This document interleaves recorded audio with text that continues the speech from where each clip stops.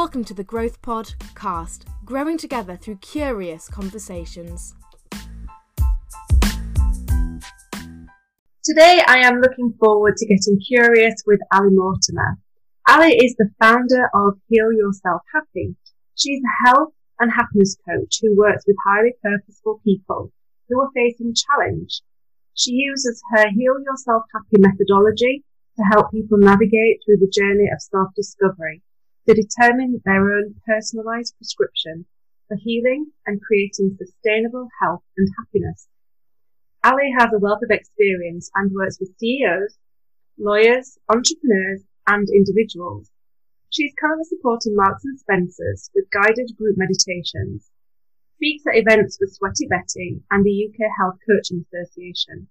And it's also with great joy that I can now say Ali is a published author. Ali, it's an absolute pleasure to have you here on the Growth Podcast. Welcome along. Thank you. It's lovely to be here. Thank you very much for inviting me. So I'd like to start off, Ali, by just finding out a little bit more about how you got into this incredible line of work. It all really started when I suffered from really bad burnout in about 2013. I was working in one of the biggest retailers in the UK. I had spent my entire life, I suppose, working on my career, wanting to progress, was doing really well. I loved the space in retail that I was in.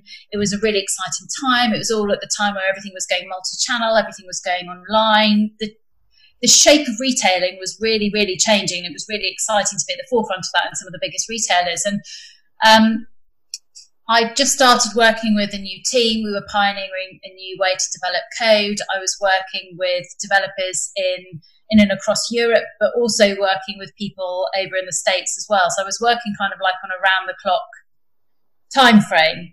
But I also had two small children. I had my two little boys, and one of them had just started school. And my biggest dream ever since I was, dot, was that I always wanted to be a mummy. And I found that working around the clock, I wasn't able to be the best mum, and I wanted to be the best mum, and I wanted to be the best for my team and do the best in my career and be this version of the modern woman who had it all and could do it all. But I found that in reality, it just didn't work like that. And I completely crashed and burned, and I burnt out. And it was actually my husband who came to me one evening when everything had all gone horrendously wrong. And he said, I think it's time you resigned, don't you? Shall I write your resignation letter or do you want to do it? And with that, he gave me permission to say kind of, I can't do it anymore. And obviously I can't give up my children, but I can change what I do working for a living and just take a breath and start to look after the kids, start to look after him as well, because he had senior positions and was working on his career. So I took this decision to step back, and having been through burnout, I knew that I needed to start to look at my health, my self-care, how I could best serve others.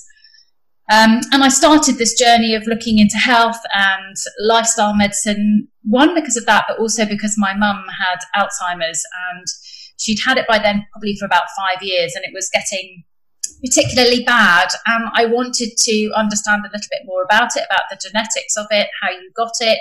Was it hereditary? What did I need to do in order to make sure that I lived beyond the kind of, she got it at 60, my granny got it at 70. So I just thought, gosh, if that's the way it trends, then I'm going to get it at 50. So what do I do to make sure that it doesn't happen to me? What are the best things that I could do? So this took me on this journey of lifestyle medicine, looking after yourself in a holistic way, both in your body, in your mind. And I started to look at diet and what I was eating. I worked with a nutritionist. I worked with a personal trainer to make sure that I was doing the right sorts of things for my body. I started to become interested in mindfulness and how the brain works. And I kind of took myself on my own curious path, really, just reading books, listening to TED Talks, going to seminars. And I got this thirst of knowledge that, I had this time where I used to be so busy in my corporate world that I had this time to fill, and I did all of this. And then my mum, very sadly and very suddenly, got very sick. We thought she would probably live with Alzheimer's for a really long time, but it got very, very bad. And she was moved into a mental hospital. And in the mental hospital, rather than putting her in a straitjacket of, like, you know, the movies that you see them put in those white coats and they can't move, they put her in a drug-induced kind of white jacket. And she shriveled and became very, very minimal, is all I can see in my mind. She shrank. And when they got her to the point where she was no longer harmful to herself or to others, because she'd been coming at my dad with knives and other people in other homes, they allowed her back out into another home. And very suddenly she got pneumonia, and the doctors just said she's not going to survive. You can see in her eyes that she doesn't want to live anymore. So I came down and we had bedside vigil for the 7 days it took her to die. And I found that a very traumatic experience. I think it all came rushing home that I only had one life and it was going to end. And I don't think you really get that realization until somebody incredibly close to you does die. And that was kind of like a wake-up call then to me of, right, what am I going to do? You know, I've left my corporate career behind. I've had a lovely few years, you know, trying a few different things out, trying to look after my kids, learning about this, but what do I want to do? What do I want my legacy to be?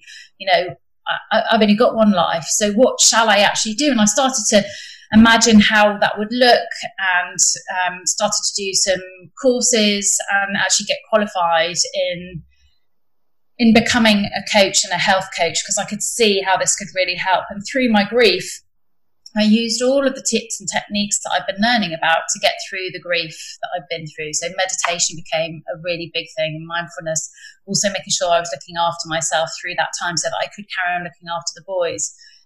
And I pulled through that kind of like level of grief, and then became very clear that that is exactly what I wanted to do.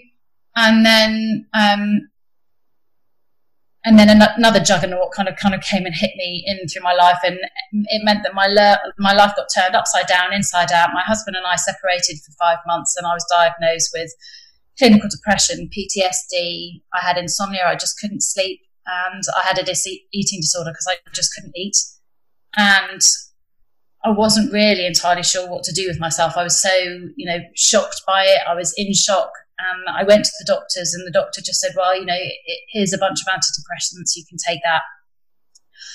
And I think that, again, was another wake-up call. It was like, I don't want to take pills, but pills are just going to numb me from everything that's going on, and it will mean that I can function, but it's not going to really address what's going on. And I thought, you know, I've lived through pain and loss before, and this is just another version of pain and loss. I've lost my life, I've lost my identity, I've lost my friends, I've lost my self-respect, I've lost respect of everything. But I know that I can rebuild my life, and it's not going to be by taking drugs. It's going to be by sitting with this pain. It's going to be going back to everything that I've learned in that time of looking after myself. So I went right back to basics and slowly and surely started to rebuild my life. And it took me about 12 months.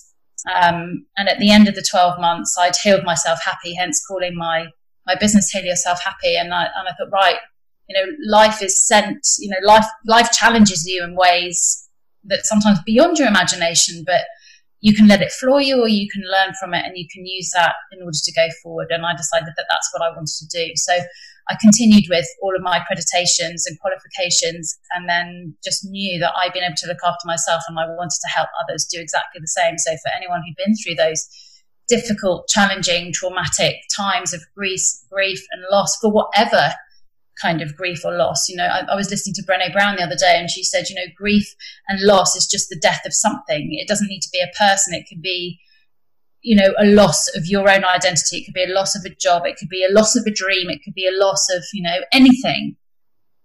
But you need to go through that grieving process and then rebuild on the back of it.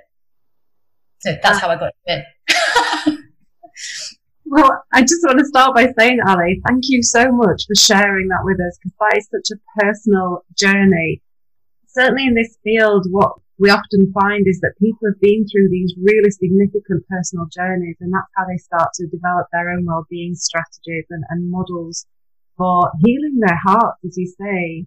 So thank you for sharing that with us. I'm sure that's resonated for a lot of people listening in relation to what you've been through. And actually, some real hope in there that there are so many tools and techniques and things that we can do to help us through those really difficult times.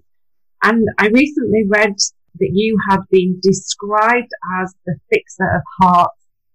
Yes, and that's right. It's really interesting because you've obviously fixed your own heart, and now your whole business is around helping others to fix theirs.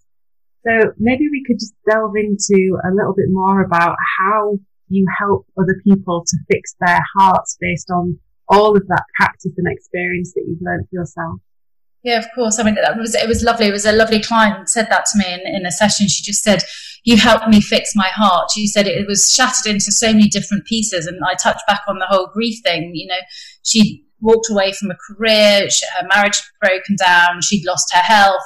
And she felt like her heart was completely broken. And she said, what we've done together is you've helped me put all of the pieces of my heart back together so that it's whole again. And I feel I've got my soul back. I feel like I'm me again. And I definitely felt that had happened to me. And what I like to help people is, yes, let's put it back together. But, know that your heart is stronger because of what you've been through.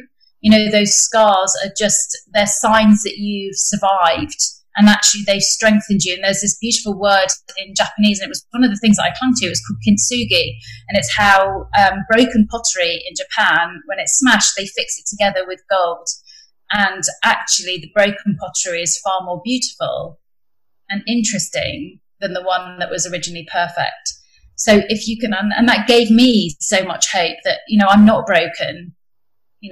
I'm beautiful with my flaws, and even more so with them. So that's exactly how I like to see it, and give people that hope to go forward and say, you can fix it, and you can be better, and you can be stronger. And the techniques I use are very, very much, the ones that I learned for myself that worked for me. And then through practice over the last few years, I noticed that similar traits, similar patterns, similar issues were being fixed by the similar sorts of tools and techniques. And then that's when I came up with my 7-step program, the Heal Yourself Happy methodology, that I take people on this journey of self-discovery.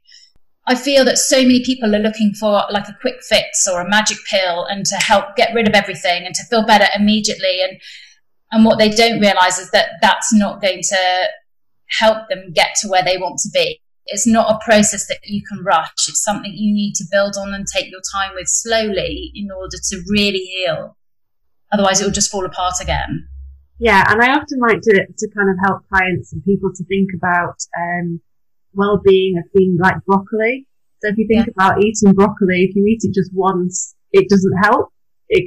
For that one time, but actually you need to be eating it consistently and doing it over and over again for it to really impact and help. So exactly the same as thinking about that as well-being. It's something that we need to be doing consistently. And of course, the context of our lives constantly change. So whereas we might be flourishing in one day, we might be struggling in the next.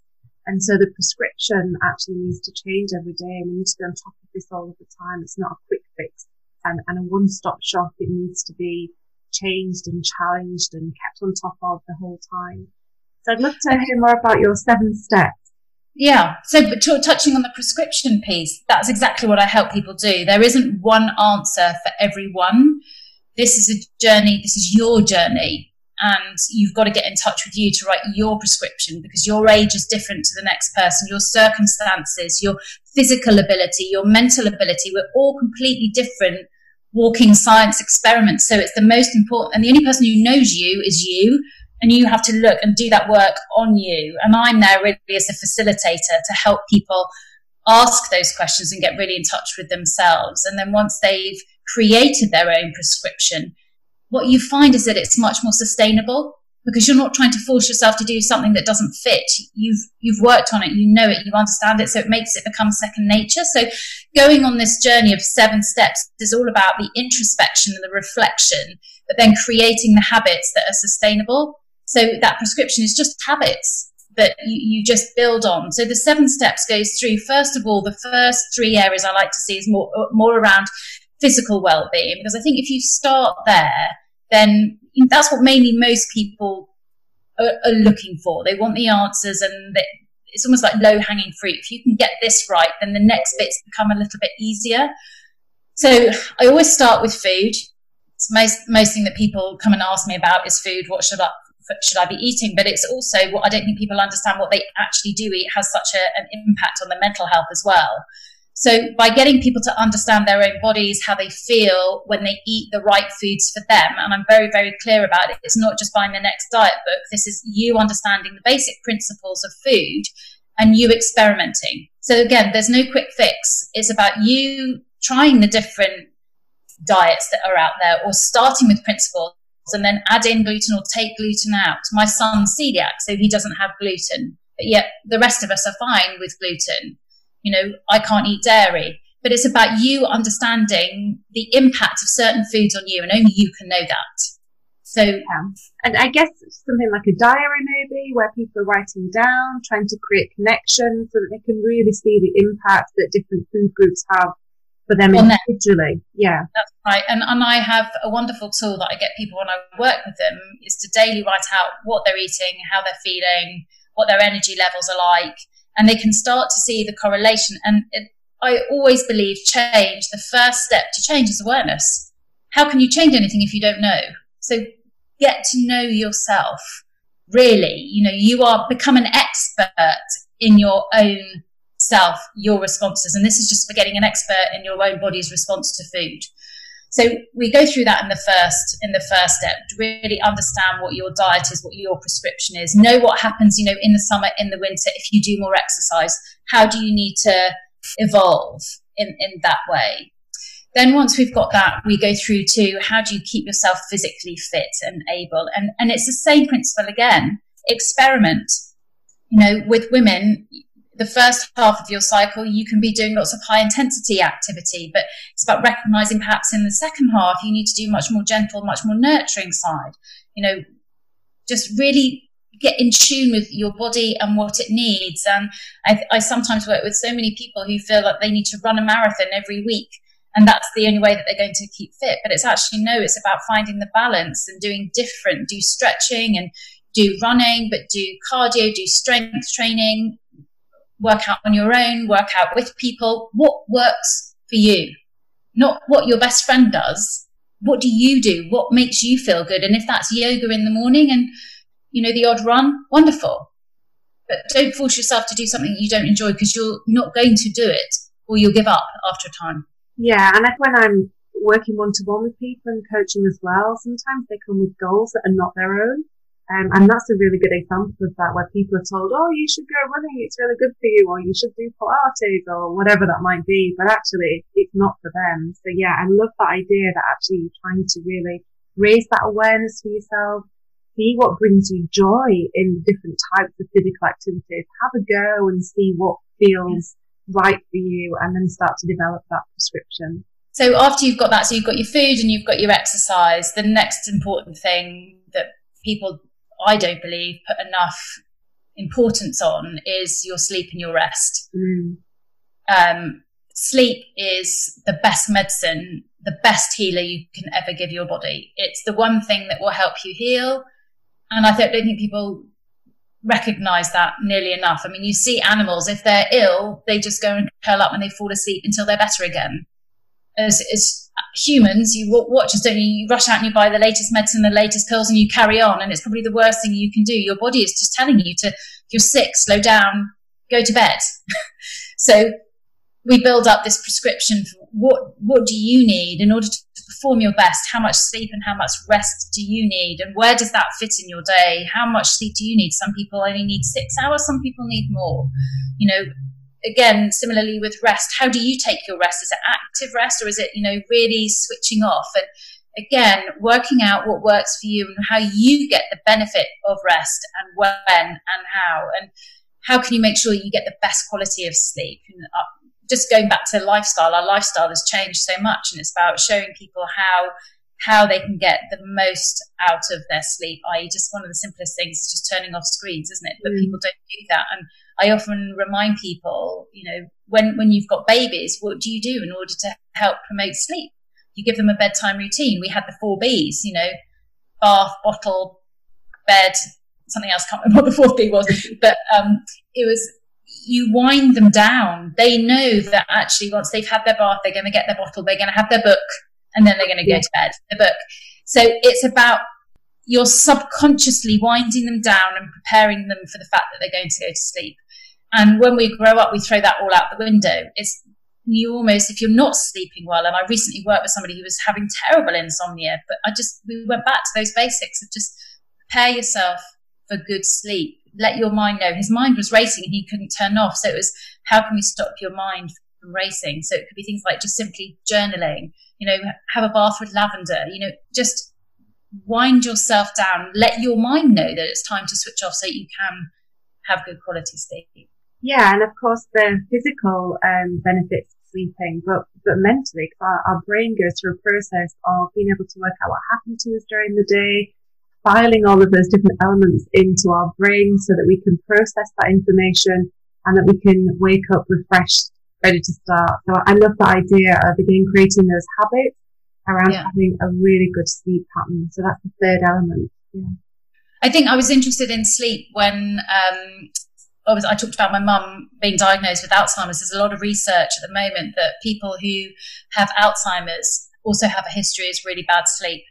And what they've seen when people sleep is there's something, and I'm not sure if I'm going to pronounce it right, but it's autophagy or something. But what they've seen now that they can do MRI scans on people with early on stage Alzheimer's is that our brain gets washed in this process called autophagy, or however you pronounce it. Your brain is washed and it's removing all of the debris in between your brain cells. And people who have Alzheimer's have a build-up of debris in their brain, and that's what causes the shutdown of certain synapses to talk to each other. So I learned a lot. There's a great book that I read all about that and sleep and understanding the different cycles and why, your NRM is just as important as your REM for creating memories, as you've talked about. What do you need to remember? What don't you? It's almost like siphoning it all out. And I've found it so fascinating. So I'm a big believer. I love sleep anyway, but if I needed any more reason to sleep, then, Stephen Waters was one of the reasons. Yeah, sleep's really important to me as well. It's I think depending on where you are in your life and what's going on for you right now, it can change again, can't it? Each day. I know when I had brain surgery 4 years ago, one of the things that really helped was sleeping, and still even now I get really tired. Still got quite a rare brain condition, so I have to make sure that I factor actually that rest time into my day and into my week. Otherwise, I can't manage on a day-to-day basis. So yeah, I also like my sleep enough. I don't think people should feel guilty for wanting to sleep or rest. I think there's an element of everyone wanting to be busy, or they feel that if they sleep or if they rest, that then it's some kind of negative connotation that they're not living their life on purpose, or they aren't being big enough or good enough, or I don't know. It's almost like a negative thing, and I don't think people need to see it that way at all. I think it should be prioritised, and perhaps in this moment of lockdown and where everyone's slowing down, it's not a bad thing. Interesting, yeah. So we've got food, our physical health, and sleep. What's number 4? So when you've got those in kind of like in the right order, you've already gone a long way to improving your mental health anyway. We touched on, if you get your food right, it has a massive impact on your mental health. Again, exercise, movement also plays a huge part in the endorphins that are released in your brain, in your mental health. Sleep, I mean, we all know our emotions run wild, don't they, when you haven't had any sleep. So it's a massive impact on your mental health. So the 4th pillar is all about your mind. And this is where I guide people on whether they've had any experience of mindfulness or meditation or any kind of mind training, but opening up their minds to actually, just as much as you go to the physical gym, you need to go to the mental health gym as well. And this is just, focusing in on using those techniques, and whether that be around strengthening your mindset through affirmations or just recognizing your thoughts through practices of mindfulness. Just really get in touch with what's going on with your head, and is it aligned with what you're thinking and what you're doing. So I really love the happy mind. I call it the happy mind pillar. But yeah, taking through people that real mindset strengthening. And I think also if you're trying to achieve goals, it's all about getting your head in the game will help you achieve that so much better. I love going to the idea of going to the mental health gym. Yeah. Yeah, the mind. That's amazing. I love that. Yeah. So setting some time maybe aside to actually, get our heads in that kind of area of going to the mental health gym, engaging in some kind of mindfulness, some guided meditations. And again, there are so many amazing apps and free tools available to help us engage in mindfulness and meditation. That there's no excuse for not going to the mental health. No, that's right. And again, bring it right back to people. It's about giving them the options, like you say, so many different apps, so many different ways of doing it. But it's about them then tracking what is working for them. When they go to the Mind Gym, are they better doing it in the morning or in the evening or at lunchtime? Or do they need to pepper it through their day? Or just getting them to understand, like, some people love meditation, other people don't, but it's okay. You don't have to do meditation, because all that is just intentional mindfulness. You can do mindfulness in a variety of other ways, but work out which way works for you and do that and do it consistently. Yeah, and you've been taking some people through guided meditations, the M&S group. Can you tell us about that?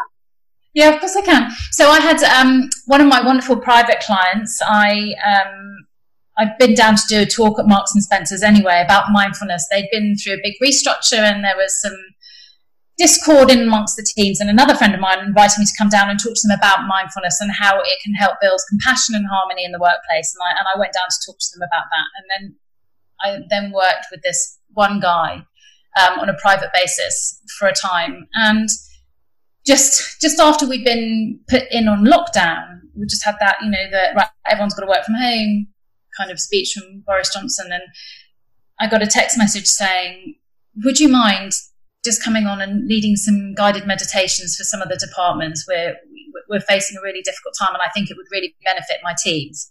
So I was like, yes, of course I will. So I went on and I did mass virtual meditations. I didn't know. I thought it might just been, a small team, but it wasn't. It was about 200 people on these Zoom calls listening in to me doing guided meditations to just bring a sense of calm and security to them. And they had such a overwhelmingly positive response to just me doing a meditation for 10 minutes on one of their team huddles that it started to go around the different departments. And then the following morning, I got a text message from him saying, please don't fall off your chair, but the head of marketing and the head of HR would like you to do your own mini-series through all our social media channels. Fantastic. So I was like, okay. So yes, I'm doing meditations through the Marks and Spencer's Facebook, Twitter and Instagram channels, and then also top tips for health on Thursdays. Wow. So it's amazing. And how wonderful to be able to connect all of those people back up together again at this really difficult time of isolation, to be able to go through such a positive wellbeing process together.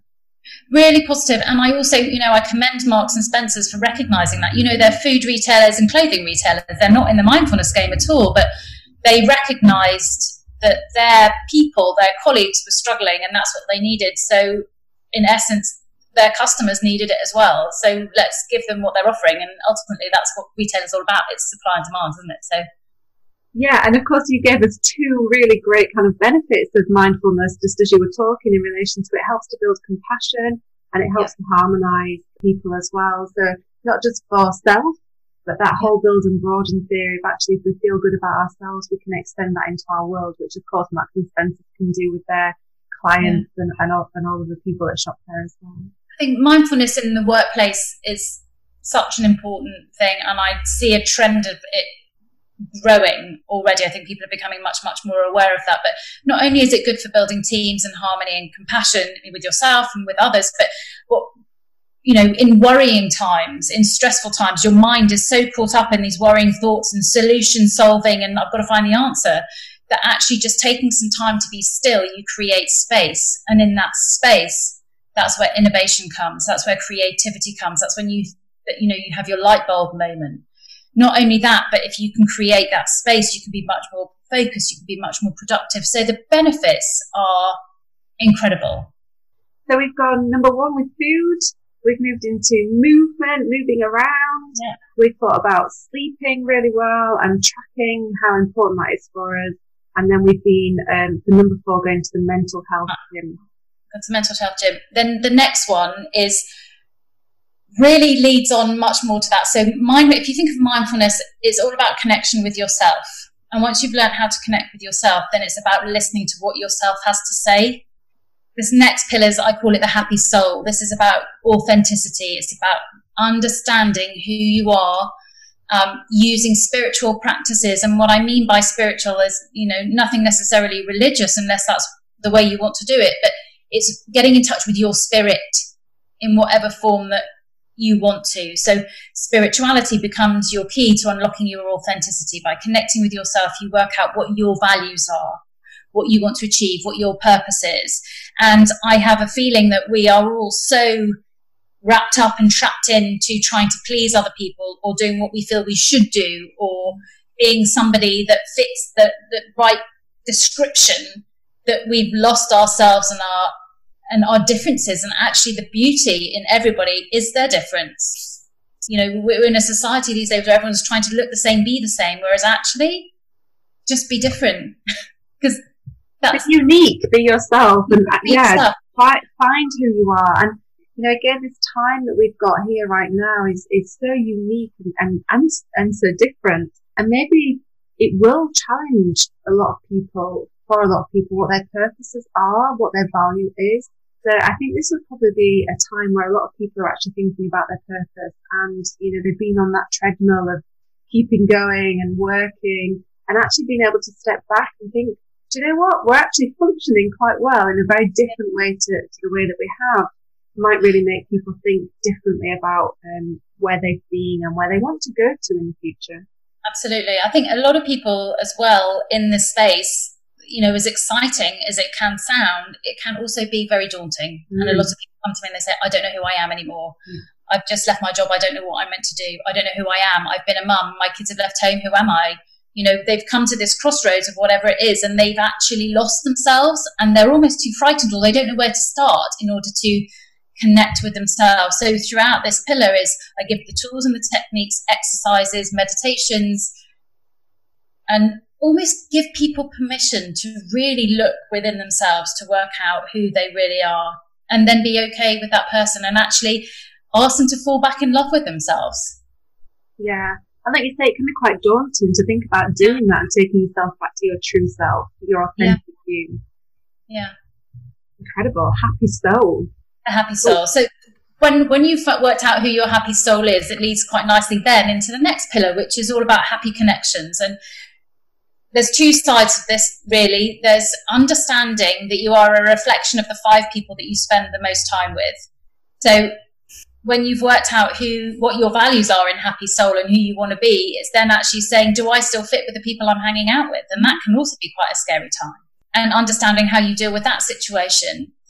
Also understanding the importance of physical connection. And tricky at the moment when we are maybe overly connected with some, but yet very, very disconnected with others. And I've been talking quite a lot about that in my community recently, about, overly connected and disconnected, and how you can get that balance back. But prior to lockdown, prior to what we've been going on, there was a real disconnect with people, and using, virtual connection as their only method of connecting. And actually, it's a basic human need to actually need physical touch and connection, and inviting people to reassess their lives in that way as well. Just do the assessment. How are you connecting with people? Have you got the balance right? Have you got the mix right? How happy are you in your relationships? Not only with, your friendships, but how happy are you in your most important relationships? And how can you make improvements there? Are there some difficult discussions that you need to have in order to move through that? And having been through that myself, I've got the tools and techniques to help people guide them through that, to do it in a positive way with a positive outcome. Yeah, because again, we often, we don't think about these things. We just keep moving forward and being on the treadmill. So to actually stop and really think carefully about those connections and how valuable they are and how we are connecting is so important. I've not heard that idea around you are the 5 people, or you represent the 5 people that you're connected to. But yeah, just even thinking about those 5 immediate connections that we spend the most time with, and how well do those people and those relationships serve us, and how we serve them is a really important step. I really like that happy connection. You can see it with children. Your children don't necessarily do what you ask them to do, but they'll do what you're doing. Yes. And so you do that with your friends. You know, you'll find that you'll go to the same place with your friends, you'll drink the same wine, you'll eat the same food, you'll live the same lifestyle as them. So if that lifestyle is no longer the lifestyle that you've just designed for yourself, then you need to kind of like readdress that. There's another really nice concept as well. It's called Maui mates. And again, it's another Japanese term of saying just reconnecting with the 5 people in your life who you know will always be there. You know, they're the people who are going to love you no matter what. And it's usually outside of, you know, your immediate relationship, but there will be 5 people in your life who are lifers, no matter where they live. But they are the people that you need to make sure that you connect with all the time, because they lift you, they motivate you, they love you for who you are, and you can be totally yourself with them. And it's about really connecting with them consistently in order to make sure you feed yourself, nourish yourself with that relationship. Yeah. So we're moving on to the final pillar. We've worked out our wonderful relationships and how well they serve us, and using those to really lift ourselves and others. So where do we get to for number 7? So you've been on this amazing journey so far, and you've in each step you've done an awful lot of introspection. You've worked out what you need in each of those kind of pillars. You've created a prescription, and you've got this massive list now of all of the things you need to do in your life, and how you need to sustain it. So in Happy Life, it's about bringing all of that together and assessing what you've written and how you're going to implement it into your life. And we go further into that, and then also just ask yourself as well and really tap into goals and dreams and using your imagination. And I love this bit because it's all about actually saying, you know, everything in your life is created twice, once in your imagination and then in reality. So if you want to change your life, you've got to imagine it changed first. And once you've imagined it, then you can take the steps in order to actually create it. And then I take people through the processes and guidance and tips and tools that they can do in order to create that. And so there are a variety of different ones that I've used in the past and ones that I use now. But it's about, again, helping people assess which tools and techniques are going to serve them best right now, and then how they can implement this prescription into their life to get the best out of their life to help them then thrive. So it's almost a culmination of everything, but then how do they know all this, how are they actually going to implement it, and what they're going to commit to doing in order to live this life by design, really. Yeah, because it's really important, isn't it, to recognise that we can understand things, so we can have the knowledge, but actually putting it into practice is the hardest thing to do. We call it active learning in the Growth Pod. Yeah. We like to help people to understand the knowledge, the tools, the techniques, but it's actually what do you do with it? How do you implement that? And that's the really key thing to building those new habits, making them, you know, really embedded into our lives so that they create that significant and lasting change. Yeah. And a lot of that is around accountability as well. I think a lot of people work with me purely because they need the accountability. And I'm sure yourself as a coach, a lot of people know what they need to do, but they don't do it.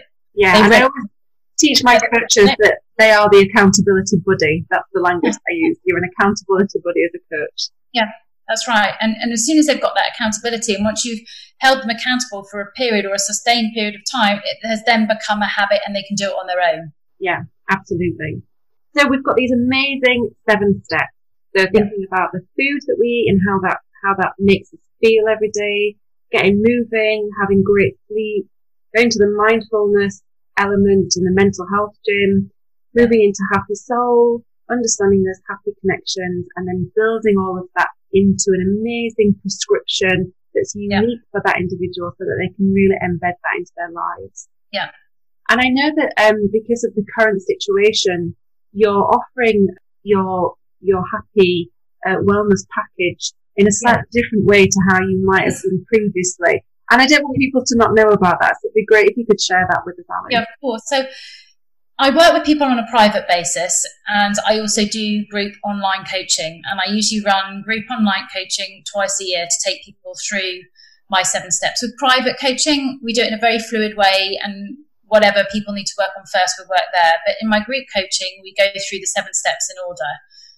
And I do it with very small groups, and it's incredibly effective. But when we all went into lockdown, and when everyone's worried about their health, and when everyone's, worrying about staying happy or being happy, and in very uncertain times, then my kind of mission, I suppose, slightly changed. And it was very much, I believe that health and happiness is going to be our first line of defense through this, to get through it, to keep ourselves healthy, to keep ourselves happy. It's going to be paramount in order to keep our households healthy and happy, but also our businesses and our economy healthy and happy. And it was kind of like, well, I've got this amazing tool that can help people through this. How can I get it out there? I don't know how to get it out there. So I decided that rather than just holding it all to myself and my private clients, that I would change it and make it into a self-study. So people can access the 7 steps now. It's accessible right now, and then also make it much more affordable. So I reduced the price by moving the decimal point one way to the left. So rather than making it just under £600, it's just under 60. So it makes it much more accessible and much more affordable for everybody to take advantage and feel the benefit of this journey, whether it's going to benefit them straight away the minute they do it, but also, like we've talked about, people have got this time of slowdown to actually really do the work on themselves. And this is going to help them, guide them through that. If they don't know where they're going to go or how to start, then this is a really great guide of how to get there, so that they've got this prescription, so that when the doors are open and when we get to go back to being whatever normal is, then they've got this lifestyle prescription that they can just continue with, and they're going to be thriving, and they're going to be their best selves going back out again. And that's an incredible offer. I'm sure there are going to be so many people appreciative of that. That will take you up on that amazing offer. So thank you for doing that and for sharing it with people at this time. So we're going to move into our finishing round in a few minutes, but I can't leave without just very quickly asking you about this book and your part in it, because how exciting to be able to say that you're a published author. Oh no, well, it's been a lifelong dream. I've always wanted to write a book, and I've taken a book writing course, but just, life gets in the way with 2 small children and running a business and looking after a household that we're complete and a house that we're renovating. So there's never been actually real time to write a book. And a friend of mine said, I know somebody she's trying to get authors together writing a book called How to Be Happy. Why don't you write a chapter or submit a chapter and see what they think? So I wrote a chapter on how to be happy and my views on how you can be happy, and based on the 7 pillars that we've just talked about. And I sent it off to the publisher at the beginning of the year and didn't really think anything about it. But 2 weeks ago, I got an email saying your chapter has been published. It's the lead chapter, and we're using it in order to promote and publish the book. So it was a very overwhelming moment for me when I got that email. But yeah, I'm absolutely delighted, and it's going to spur me on to write a book. Congratulations, that's incredible. And only 2 weeks ago since you found out, it's still quite new. I know. I had a nice glass of champagne that evening to celebrate. Yeah, my husband did go down to the cellar and we did have a glass of champagne that night. It felt a bit odd because it was also the day that Boris Johnson put us into lockdown. Wow. So, Ali, are you ready for our finishing round? Yes, which is planting the final seeds for growth. Brilliant. So at the Growth Pod, we are interested in active learning. We've already talked about active learning and how important it is. So for us, active learning is a deeper level of learning that's activated in the workplace to change behaviours which enable growth and development. So with that in mind, what one thing can our listeners do today to activate a piece of knowledge that you have shared with us during this amazing podcast? So we've talked about what I do, and I hugely believe in bio-individuality, which is just everybody getting in touch with themselves and understanding who they are and what they need to do. Everybody's different. We've talked about it. Circumstances are different, physical wellness, mental health, all of it. We're all so different. So we've talked an awful lot, and I've talked to everybody through the 7 pillars. So I suppose I would throw this question back out and say to people, what have you heard today that resonated with you most? And what is the one thing that you can do in order to move yourself forward? So turn it back round to them, because there's so much in there that they can do. Yeah, so I guess there'll be people start listening to those different 7 pillars and maybe recognising that some of them they're doing quite well on, and maybe one of those elements they're thinking, oh gosh, actually that's a really low area for me, and maybe I want to do something with that. I love that. Turn it around. Yeah. Are you a trainer as well as an author? Because that's a real trainery thing to do. Fantastic. So at the Growth Pod, wellbeing is embedded at the core of our business. Can you share one practice that you engage in that enhances or maintains your own well-being? Yeah, of course. It's one of the techniques I actually share through my program. It's a 12-week program, and in between the 7 pillars, I also add in extra little bits, and it's one of the extra little bits. It's like a bonus week. And I talk about bookending, and I bookend my day. So in the morning, I set myself up for success. How am I going to get the best out of my day? So I've got my own prescription that I've worked on myself that I need to do at least 10 to 15 minutes worth of mindfulness or meditation, whatever I want to do that day. And I need to do some form of exercise. And it's usually for me 5 sun salutations and some stretching and a really good breakfast. That sets me up. I'm energized, I'm mentally well, and I'm well fed, and I feel really good. And that can set me up for the day. At the other end, so the other bookend is all about how do I make sure that I wind down? How do I make sure that I'm going to get the best sleep and the best rest in order for me to be my best again the next day? So my routine through the evening is very much 90 minutes before I want to go to bed. We make sure that all the screens are off. I read 10 pages of some kind of developmental book or something that I'm interested in. And then I read a good book, and I have my Neom Wellbeing Pod with lavender. And that's what I do. And that helps me set myself up. And I also do some journaling, gratitude journaling as well. So write out that my journaling will, depending on where I am and how I'm feeling, it will take on different forms. So when if I need a self-esteem boost, then I'll go through what I call my self-belief Bible, and I'll write down all of my accomplishments and what I've created in that day. Other times it will be, I'm not feeling particularly happy, or I'm feeling sad, so I know I need to focus on gratitude and appreciation and everything that's really positive in my life. So the journaling will take different forms, but there's always an element of journaling and the reading before I go to sleep. And that's just another great example of how we need to make sure that prescription works for us right now. So depending on how you're feeling, you'll change your journaling up to make sure that it fits the person. Yeah. Fantastic. And finally, do you have a book, poem, or inspiring quote that you can share with us? I do, and I've got it printed out. Shall I read it out to you? Yes, please. So it's a poem or a passage I send to all of my clients before I start working with them, and it was something that really hit a chord with me when I was going through some of my darkest times and wasn't really sure where I was going to go or what I wanted to do. And it's a passage from Marianne Williamson's book, A Return to Love, which says, "Our greatest fear, it is our light, not our darkness, that most frightens us. Our deepest fear is not that we are inadequate. Our deepest fear is that we are powerful beyond measure. It is our light, not our darkness, that most frightens us. We ask ourselves, who am I to be brilliant, gorgeous, talented, and fabulous? Actually, who are you not to be? You are a child of God. Your playing small does not serve the world. There's nothing enlightened about shrinking so that other people won't feel insecure around you. We were born to make manifest the glory of God that is within us. It is not just in some of us. It is in everyone. And as we let our own light shine, we unconsciously give other people permission to do the same. As we are liberated from our own fear, our presence automatically liberates others." And I found that so powerful because it was like, God, if I get too big, I could be too big. But why wouldn't you? Why shouldn't you? Everyone deserves to be that big shining light in whatever capacity to help others shine their light as well.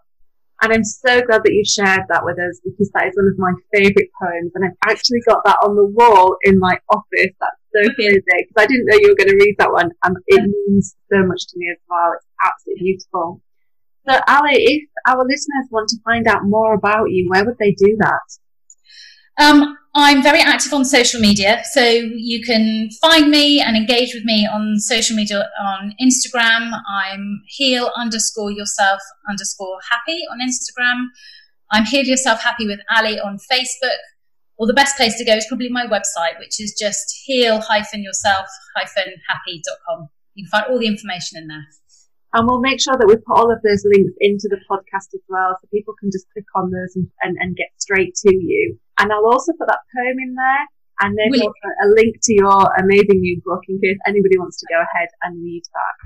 Thank you. Ali, it's been absolutely incredible to have you on today's podcast. I just want to thank you for sharing those 7 amazing pillars of well-being that we can all work towards embedding into our own lives, but also for the wonderful gift that you're giving people right now of being able to actually work alongside you and to do that course in a self-development way, for that reduced cost because of the current situation.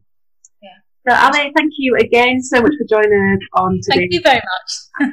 Thank you for letting me continue my mission through your mission as well, because I think we're probably on a very similar mission, aren't we, really? Definitely, yeah. We all have a very similar message to sell here. So thank you for joining us.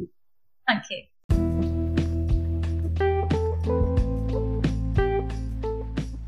This Curious Conversation was brought to you by GrowthPod, creating positive pathways to change. For more information about how GrowthPod can support your people, leaders or organisation through training or coaching, visit our website www.growth-pod.co.uk.